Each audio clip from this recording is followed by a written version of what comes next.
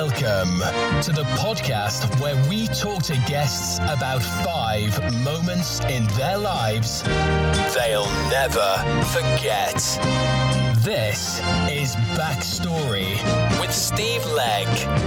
It's fabulous to have you with me today on the new show, where I bring together an incredible array of stars of stage and screen, stand-up comedians and magicians, writers and artists, leaders and entrepreneurs, to chat about the 5 significant times in their lives they'll never forget.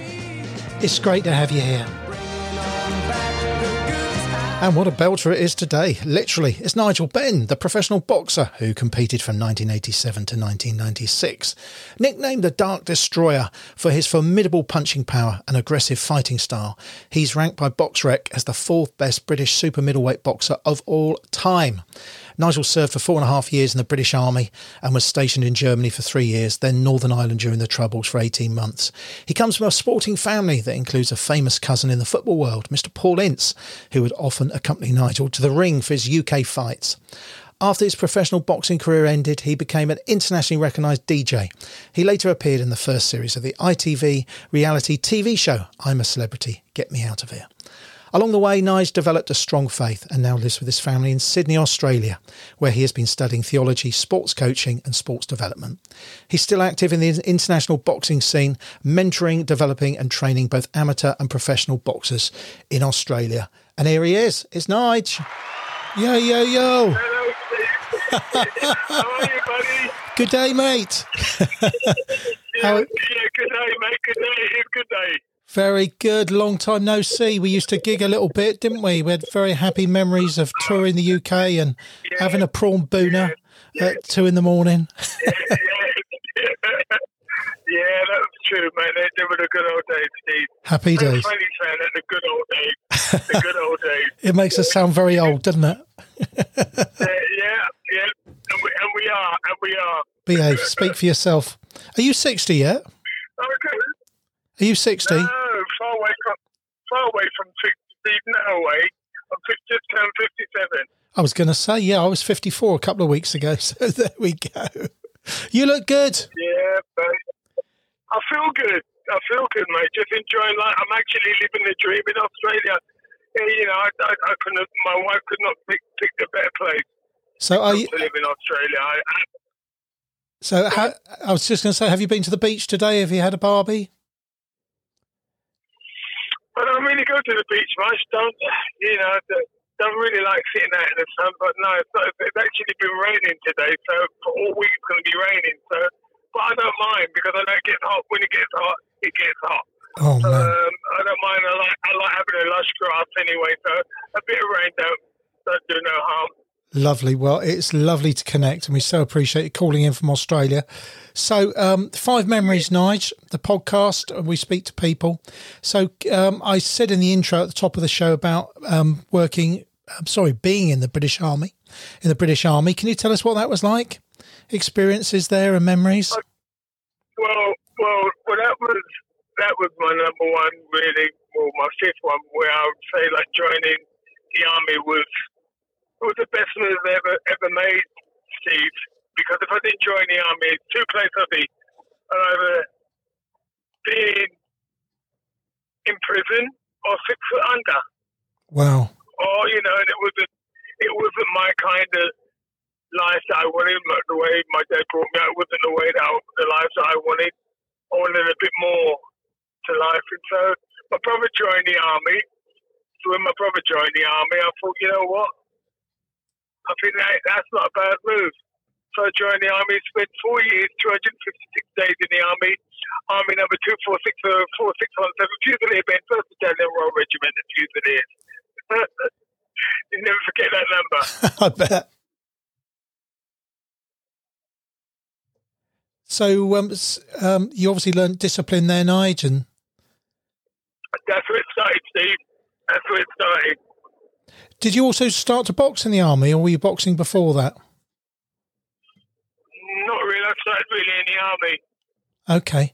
And you obviously... When I was 17. Oh, okay. And you're obviously good at it from the beginning, yeah? Well, I was. Well, no, I did martial arts before boxing, Steve. I did martial arts, and that's it. All started from doing the martial arts back in 1976. I was doing martial arts, Wushu, Kwan, and Logar, Chinese Kung Fu and Chinese boxing. Oh, wow. Did you have any scary times when you were in Northern Ireland? Well, we lost 5 guys in a Ballykelly bombing, where they packed the car with high explosives, and they all went on a fishing trip. When they come back, they went to bed at night, got up in the morning, tried to start the van, and blew them all up. All 5 of them. Wow. Blew them all up. How do you cope with something like that? You just keep your head down, Steve. That's all you do. Just keep your head down and go, well. And you just on like alert all the time. Sure. Alert all the time, especially being black. I stick out like a sore thumb. Well, you know what I mean? Can't hide that. So it was hard. It was hard. But it made you. It made a man of you, Nige. Absolutely, 100%, Steve. This is the Backstory Podcast with Steve Legg and friends. And this is a very good pal of mine, Nigel Benn, the boxer. Nige, you mentioned how you got into boxing a little bit. You obviously became really good at it. It's somewhat of an understatement. Tell us about winning the world title. Well, it's to go and fight a guy called Doug DeWitt, who's been in with Tommy Hearns, who's been in with all the best fighters in the world. And I had the opportunity to fight him in Atlantic City. That was like, oh my gosh, fighting at Atlantic City. I think it was at Donald Trump's hotel, at the Trump Plaza. So, winning the world title in Atlantic City, it was just unbelievable feeling.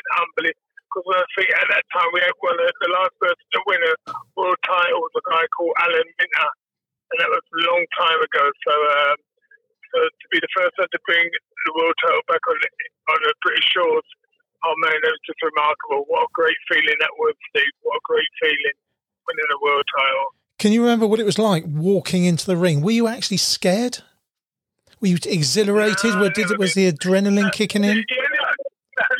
Yeah, you get it all the time. Whenever you fight, Steve, you always have that kind of feeling that your heart's going like 100 miles an hour. You think, oh, it's now. It's not like 5 minutes, 10 minutes, or 15 or an hour, or days, or whatever. It's now. So you think, wow, this is happening right now. So you're all geared up. So everything's just buzzing in you. At that time I was 26, so I just knew I was going to be world champion. I just knew from when I got in the ring. I knew because I knew I was clumping him hard. And at that time, we used to fight with 8-ounce clubs on. They're like, like the UFC, them little gloves. That's what it felt like. Little pads on it. And I was banging him hard. And I knew he would not take the punishment, but he took it for like 9 rounds. And I just knew, because when he knocked me down, and I must have thought, you might knock me down, mate, but I'm going to get up, I'm going to stop you. That was my whole attitude. Sure. He couldn't do nothing to hurt me. I was just so up for this fight, Steve. It's unbelievable. Wow. What a night. What a champion. Nigel Benn, what a champion. This is Lieutenant Colombo, and you're listening to Steve Legg's Backstory Podcast. The most fun you can have without a cigar and a trench coat. All right, I think I bothered you enough today. I'll let you go ahead and listen. Oh, one more thing. Enjoy the show. And what a great show. Nigel Benn, the Dark Destroyer. Wow, what a mean guy.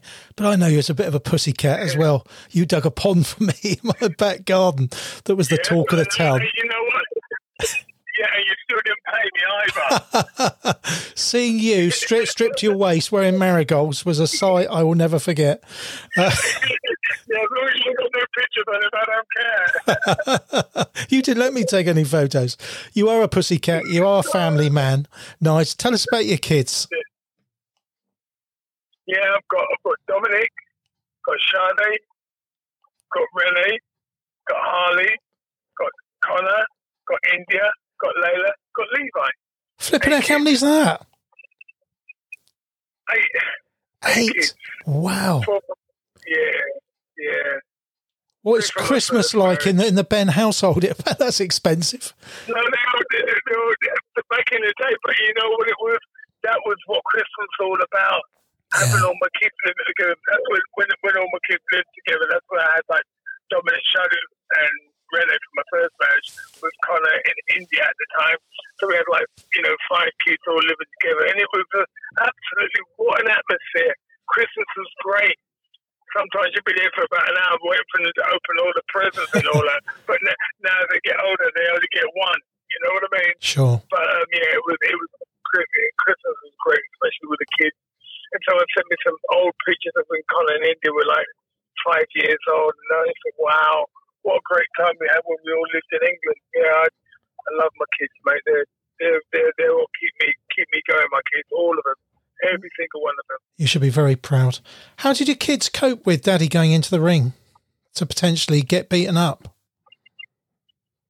No, but I think they didn't look at it like that. They kind of saw everybody coming out asking for autographs and all things, and they must thought, well, Daddy must be something. Daddy must be a good person. Or they didn't understand. They didn't really understand. It's just like people asking, can I take a picture? Back in the day, so and my other daughter Charlotte, when she was like 6, she would say, Dad, can we just go?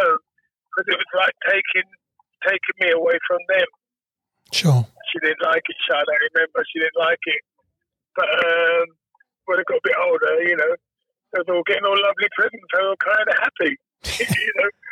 Being famous, it has its ups and it has its minuses and it has its pluses. We'd go to all the premiere films, like, Disney films. So we had a good opportunity. Totally. And they enjoyed it with me. Were you ever able to get to parents' evenings or pick the kids up from school or drop them off? Listen, that didn't change.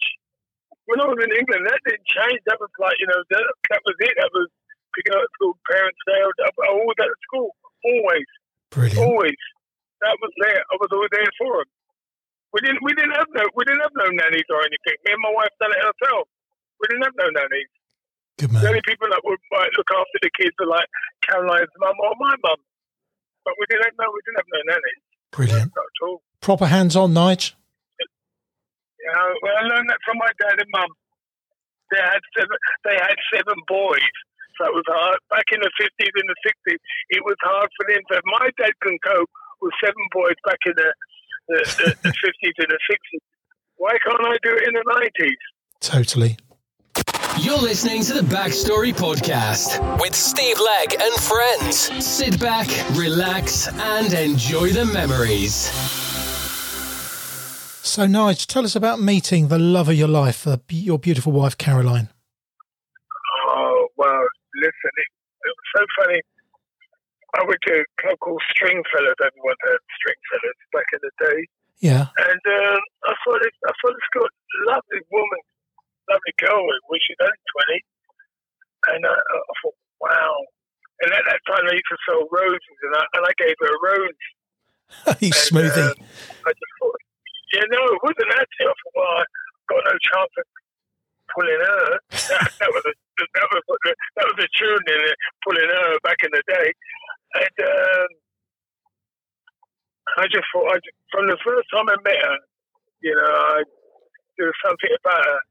I said to her, I remember saying to her, go to the bar, write your number down. She went, no, you go to the bar and write your number down. Oh, okay. She just turned it around. So she didn't see what's lovely about it. She didn't know who I was. Oh, wow. She didn't know who I was. And it's because at the time I was in a relationship. When she found out who I was, Steve, she kept our relationship quiet for 2 years. She never told nobody because she didn't want her friends changing to thinking that she's with this celebrity. So she kept me quiet. Not me keeping her quiet. She didn't let nobody know she was seeing me. Sure. You know, and we went through a very kind of traumatic time the way I was. Because that time I was just a idiot, to tell you the truth, Steve. It was, it was hard for us. From my own making, you know what I mean? Yeah, totally. You know, but she was the love of my life. For the first time I met her, I thought, wow. It was like the Mask, you know, the film Mask with Jim Carrey. Yeah. Where you see, when he looked at the beautiful woman. With the eyes come out. Yeah. That was me when I saw Caroline, man, just fell in love straight away. Unbelievable. We've been together now 30 odd years in June. Wow, that's a long time, champ. What's the secret? You know what? Being honest with you, the secret is it's just like, you know, happy wife, happy life, as they say. But we went through a lot. We persevered. We went through a lot of struggles, Steve. It wasn't easy. And to answer, I could tell you the reason why we're there, but I'll have to tell you on the next part of the fifth question. Leave us hanging. How we made it through. Leave us hanging. Yeah, I'll leave you hanging at this moment. Yeah. In the latest bumper edition of Sorted magazine, big name exclusive interviews, Hollywood A-listers, TV adventurer Bear Grylls, inspirational true life stories, adrenaline-fueled sports features, all this plus gadgets, entertainment, motoring, movies and technology, plus probably the greatest team of Christian writers ever assembled. Available now from high street retailers nationwide or visit sortedmag.com. Sorted. For men. For life. I'm here with Nigel Benn, and he's been on the cover of Sorted magazine. Long-term friend. He's here. He's been teasing us. We've been chatting about the army, winning the world title, kids being born, meeting Caroline, but he's kind of alluded to a glue that's held everything together in recent years. So I know what that is. Tell us about your faith, coming to Christ. Yeah, it was coming to Christ, Steve, that kept us together. Otherwise, we would not be together. We would be so far because of my infidelity and everything that I was doing. It's only when I truly became a Christian, when I confessed everything to Caroline, what I was doing before. We just had a good chat. But I wasn't a Christian. But I was still living a life as a worldly man. But then when God got me to a place where I confessed literally years of relationships, affairs, everything, drug use, everything. And I told Caroline, and we separated for a year. We didn't separate. I separated. I lived with my pastors in their house for 1 year. No watching TV, no watching absolutely nothing. All I done was study the Word of God, and that's where it all started. That's where my life really, back in 2008, where my life just changed totally. Everything changed. No women, no drugs, no absolutely nothing, no swearing, absolutely nothing. Whole life just changed. And now we're so, it's taken Caroline 10 years for her to really laugh deep down. It's only through the love of Christ that's in her that saved our marriage. Wow. And we're so happy. We're so blessed. We are absolutely so blessed. And now what we do now, me and my wife, we both do volunteer work for Hillsong.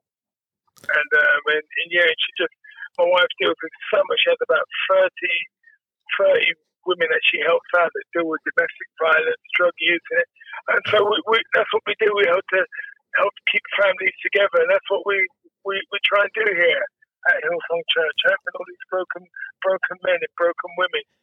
Oh, that's amazing. We're just so honoured and privileged that Hillsong would use me and my wife. But my wife just excelled. She came here. She didn't, she struggled at first, but all of a sudden, after 3 or 4 years now, oh my gosh, she just rose to the top of helping these women. And you know, she's doing a great job, fabulous job.